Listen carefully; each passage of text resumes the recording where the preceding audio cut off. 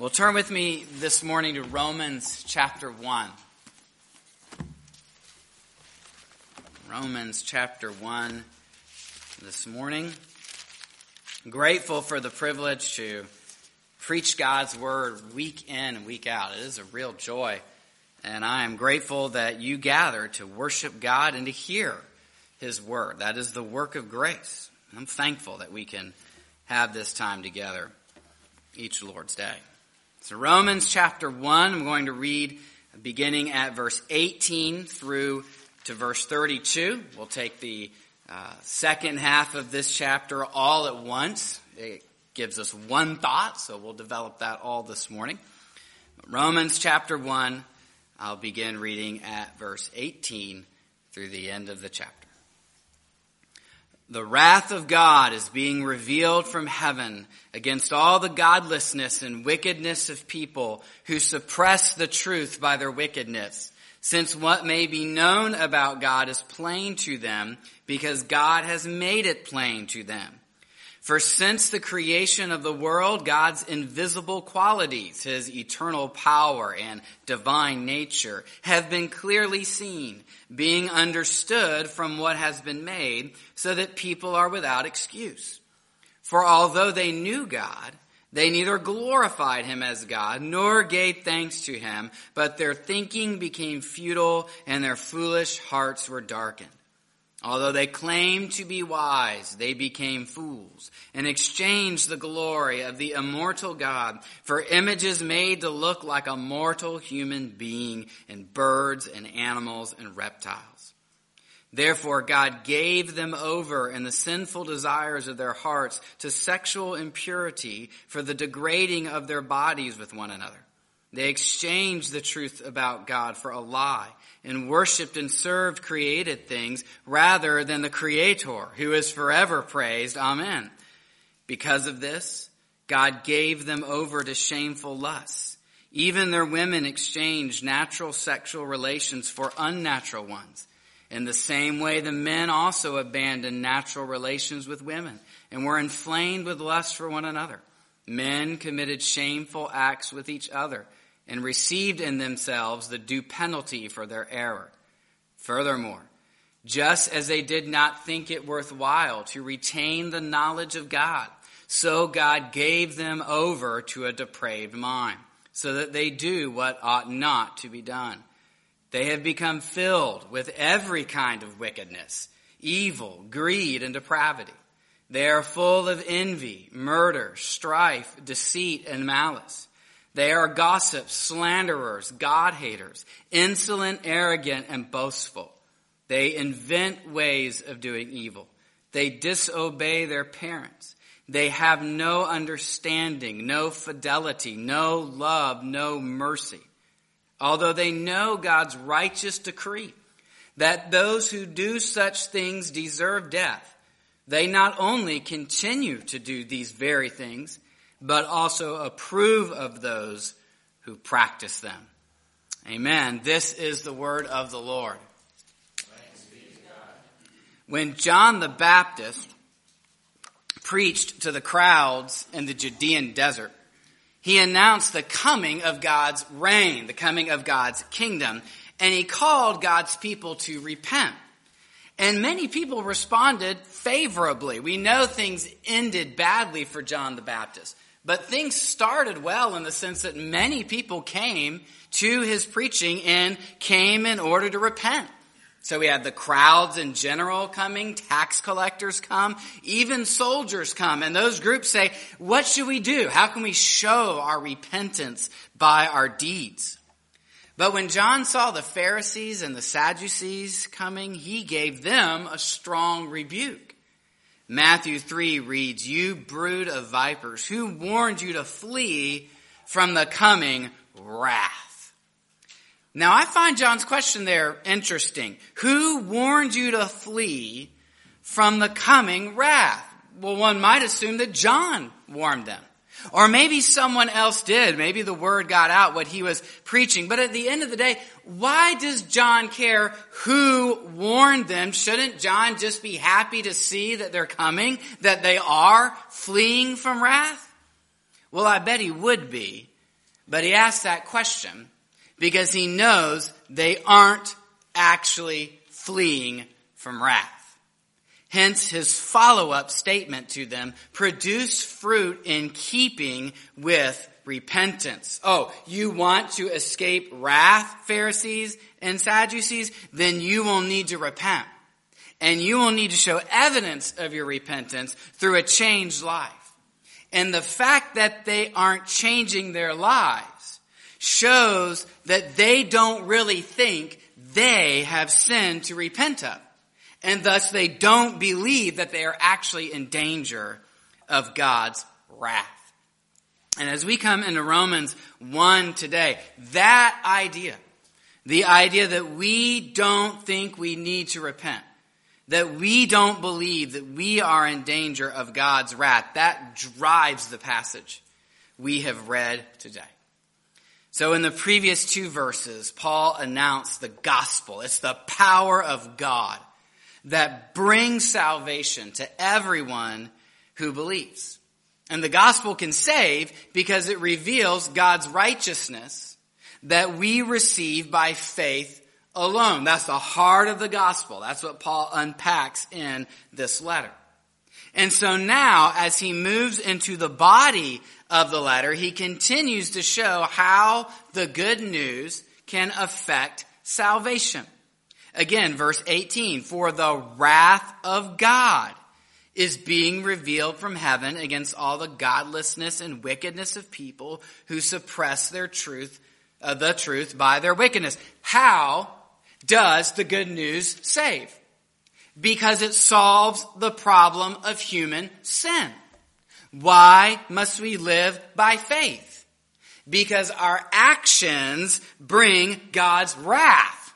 They earn his judgment rather than his righteousness. And the challenge for us today, and we'll see this is actually part of Paul's strategy, the challenge for us is to accept whatever these verses say about our sin and not think that such condemnation applies to others.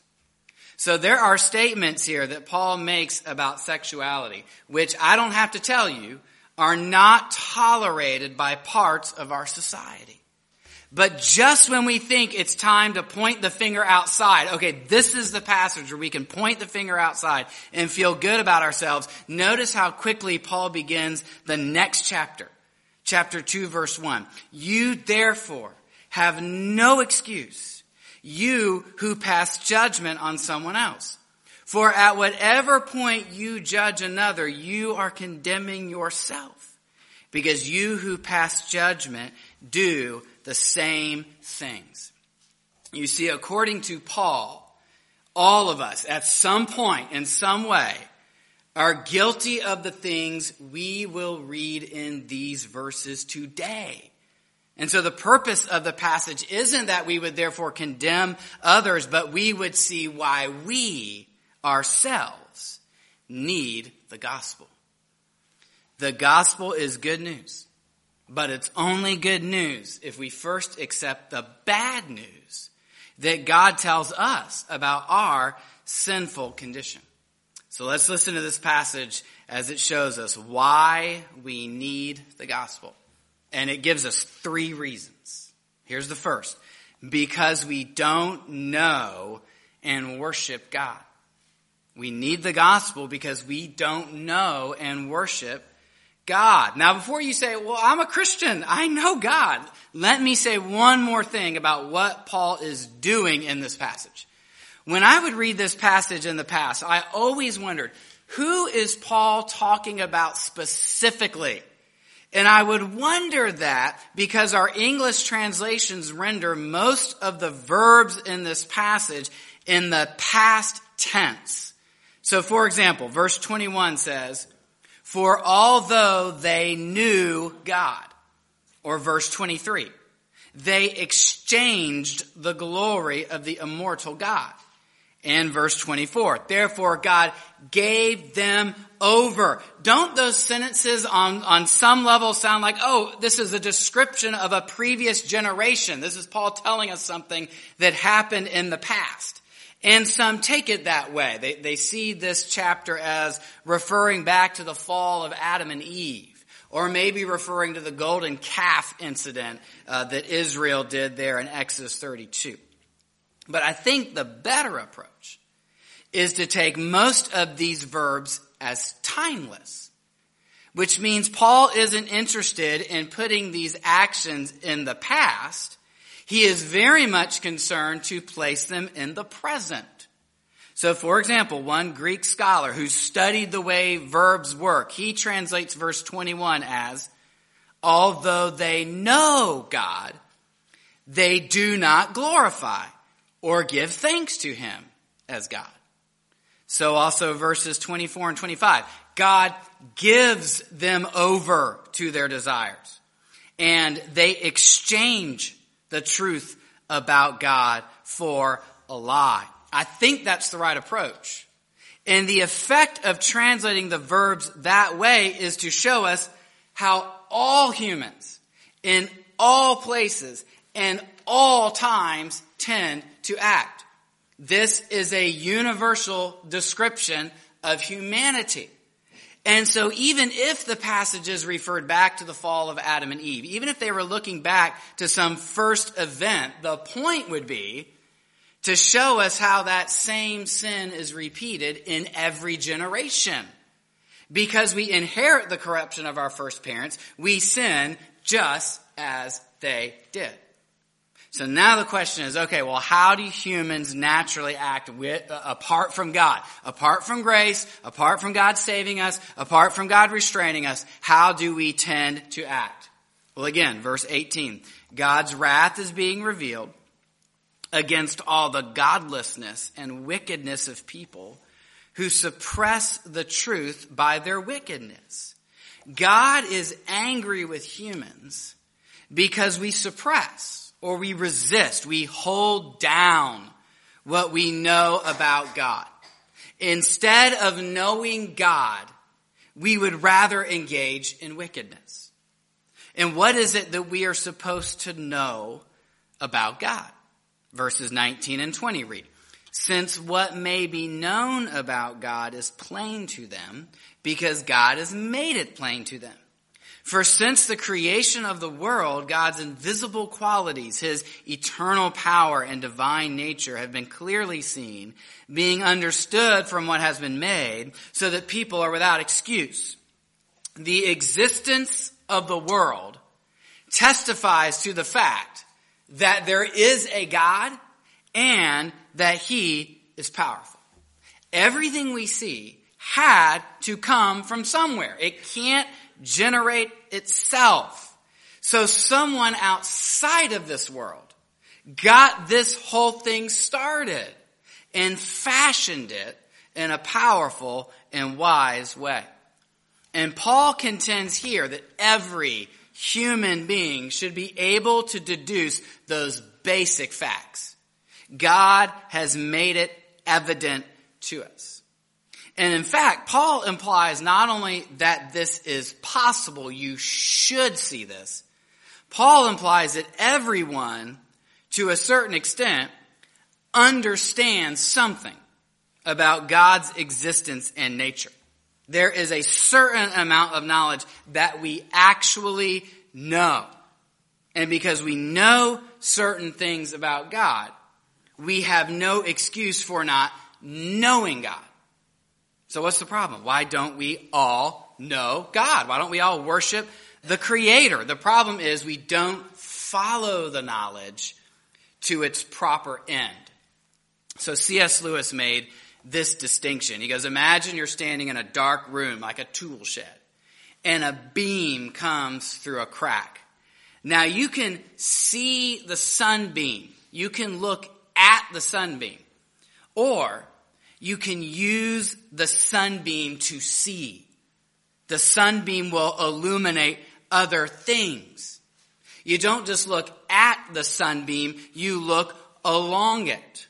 Well, many people see this world, but they don't use the world to see the Creator. They don't follow the sunbeam back to the sun. They never look up and see where it all came from or wonder where it all came from, and they don't follow those signs to the ultimate end. That's why Paul goes on to say here in verses 21 to 23, for although they knew God, they neither glorified him as God nor gave thanks to him. But their thinking became futile, and their foolish hearts were darkened. Although they claimed to be wise, they became fools and exchanged the glory of the immortal God for images made to look like a mortal human being and birds and animals and reptiles, regardless of how much we can learn about God from nature, regardless of how much we are supposed to know. Instead of worshiping the one true and living God, we make our own gods. And these gods match our desires. These gods match our ideas. And again, at this point you may say, I don't worship idols. Come on over this afternoon. There's no statues of animals or false gods in my house. We don't bow down to them, before we eat our dinner. Maybe not. But let me ask you this. Instead of enjoying God's presence, God's glory, do you settle for things that only reflect his power and might? Because if you do, that is idolatry. One author writes, this tragic process of human God-making continues apace in our own day. And Paul's words have as much relevance for people who have made money or sex or fame their gods as for those who carved idols out of wood and stone. If there's anything you say, I have to have this to live. I am not complete without this. I'm not safe without this. I'm not satisfied without this. Anything that you put in that slot other than God is an idol.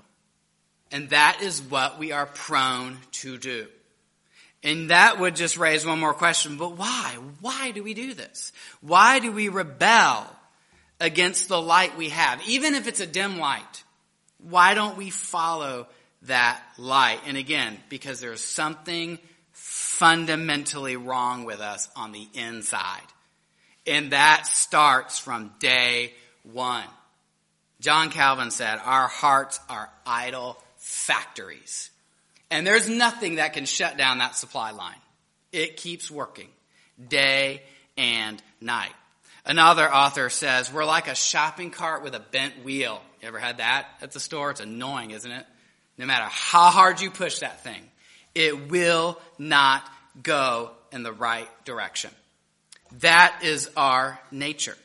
And ironically, the further we go in the wrong direction, the worse we get. That's why Paul says their foolish hearts were darkened.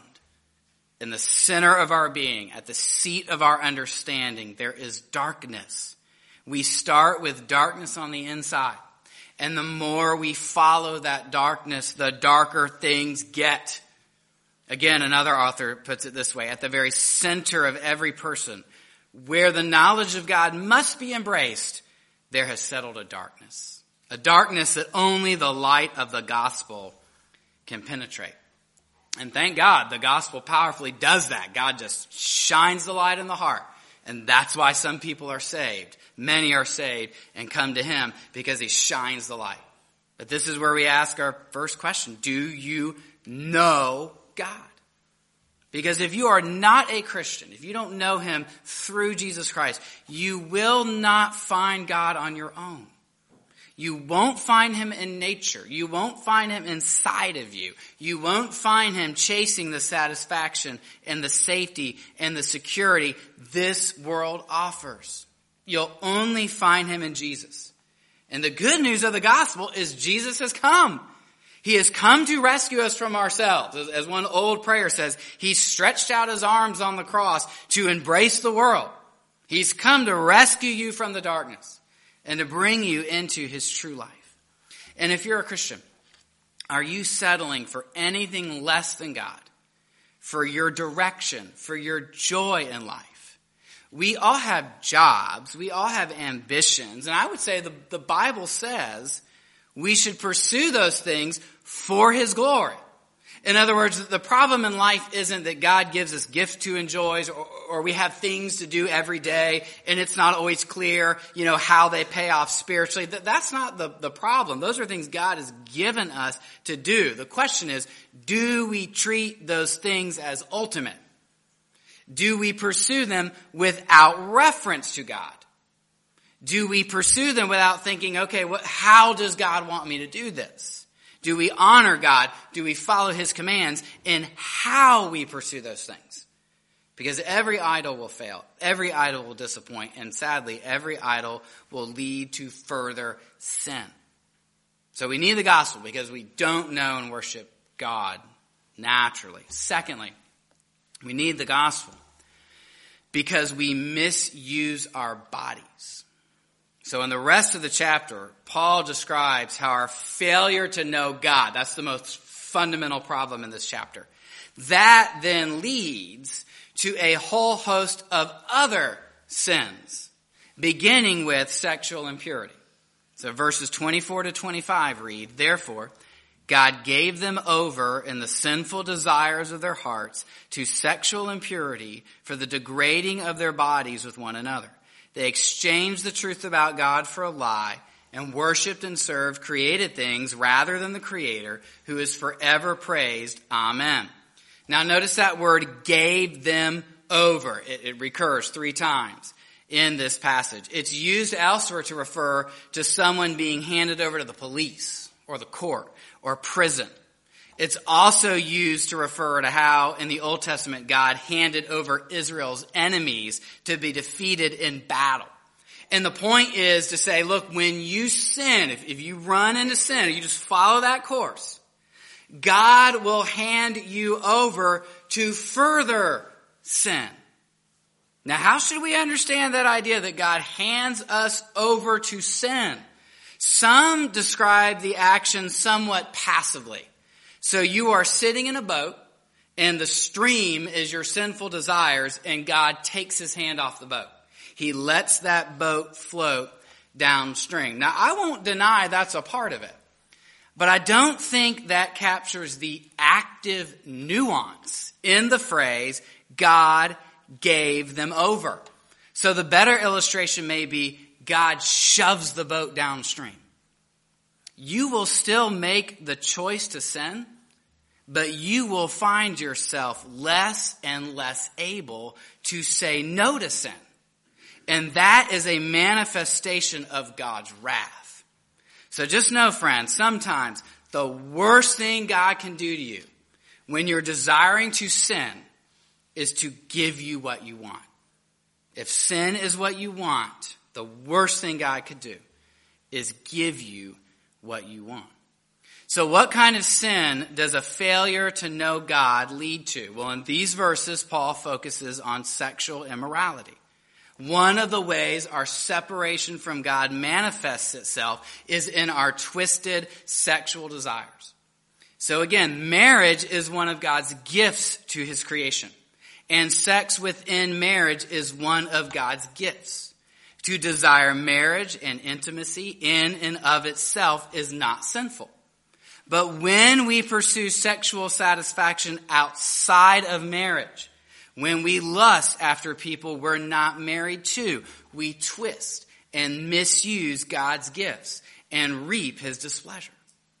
And not only that, but Paul also draws attention to the unnatural desires of homosexuality. Verses 26 and 27 read, "Because of this, God gave them over to shameful lusts. Even their women exchanged natural sexual relations for unnatural ones. In the same way, the men also abandoned natural relations with women and were inflamed with lust for one another.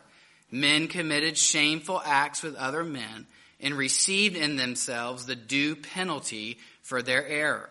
And when Paul refers there to natural sexual relations, he is referring to desires that correspond to the created order.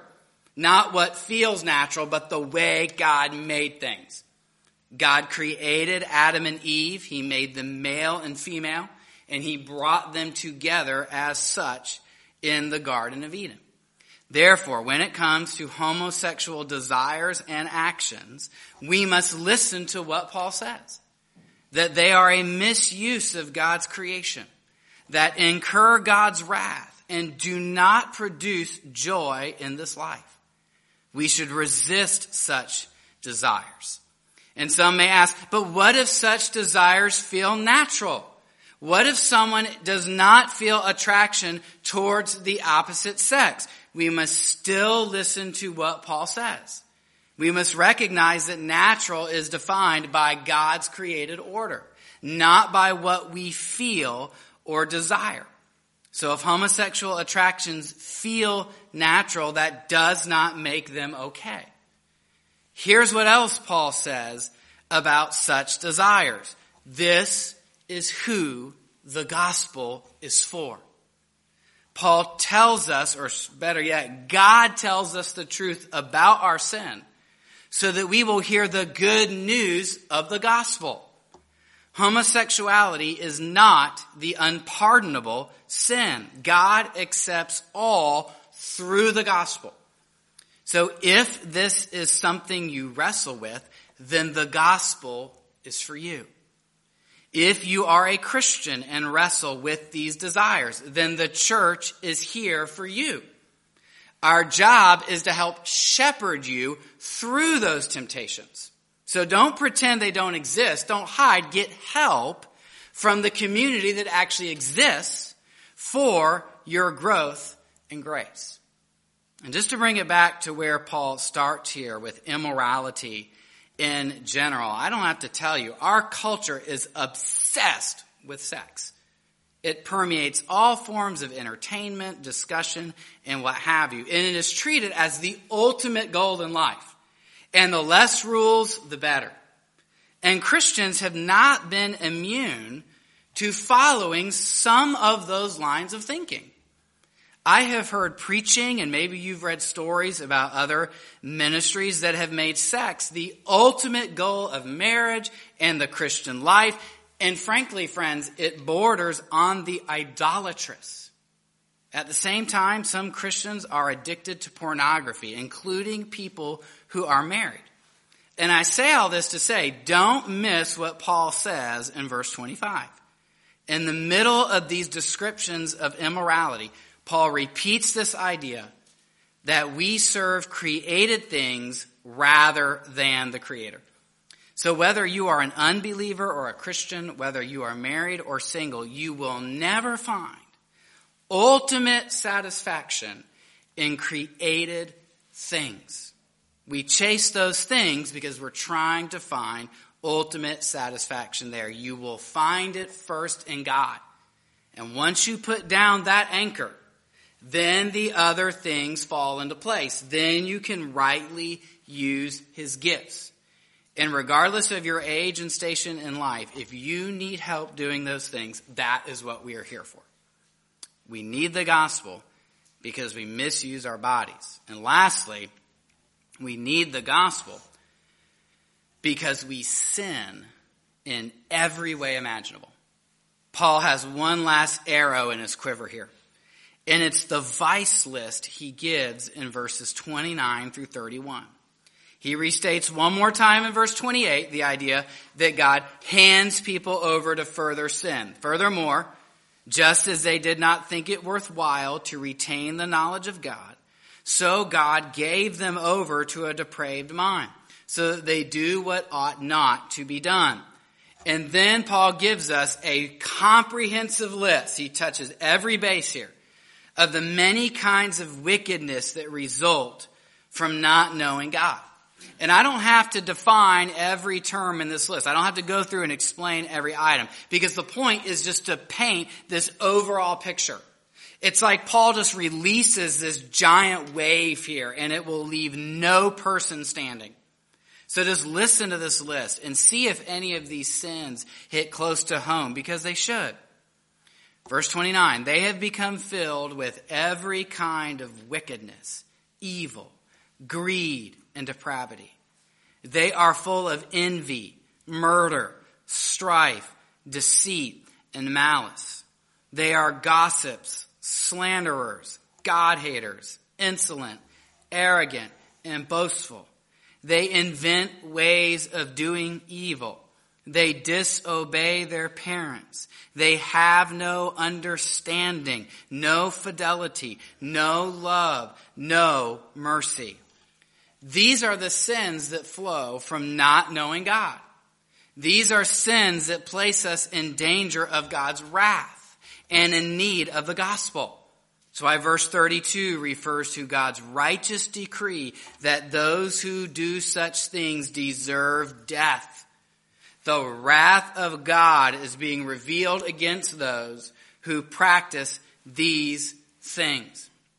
And this is why I said at the beginning that what we need to see is where this passage, whatever portion it may be, speaks to us.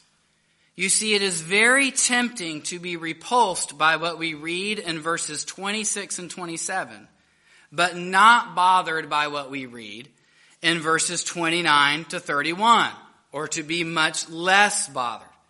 But Paul's point here is to show these sins incur God's wrath. Is homosexuality a sin? Yes. And so is greed and envy and gossip and slander and a lack of love and a lack of mercy. And when was the last time we thought of lacking mercy as incurring God's wrath along the lines of homosexuality? I mean, I've heard Christians say, they have said this in my presence, I'm the kind of person who cuts people off when they cross a line with me. And I know in my own heart, in marriage, child rearing, home, work, ministry, I have failed to show mercy at times. Paul says if we commit those sins, we are in danger of God's wrath, just like those who pursue immorality. In fact, Paul probably started with sexual immorality because he knew his audience would agree with that sin. But once he's got us nodding our heads in agreement, he turns to us and says, now, what about your sin? Because no one escapes the condemnation of God's law. And we all need the gospel. So, what's the solution? The gospel, friends. Are you eaten up with anger and pride? Then the gospel is for you. Do you frequently rebel against your parents and feel anger towards God? Then the gospel is for you. Do you love to sin and do you encourage others to do so? Then the gospel is for you. Are you consumed with lust and unholy affections? Then the gospel is for you. And it is the power of God that brings salvation to everyone who believes. You need it. It's available. If you repent and follow Christ, full, transforming, forgiving salvation is for you. So let's pray to that end. And let's give thanks to God for his mercy.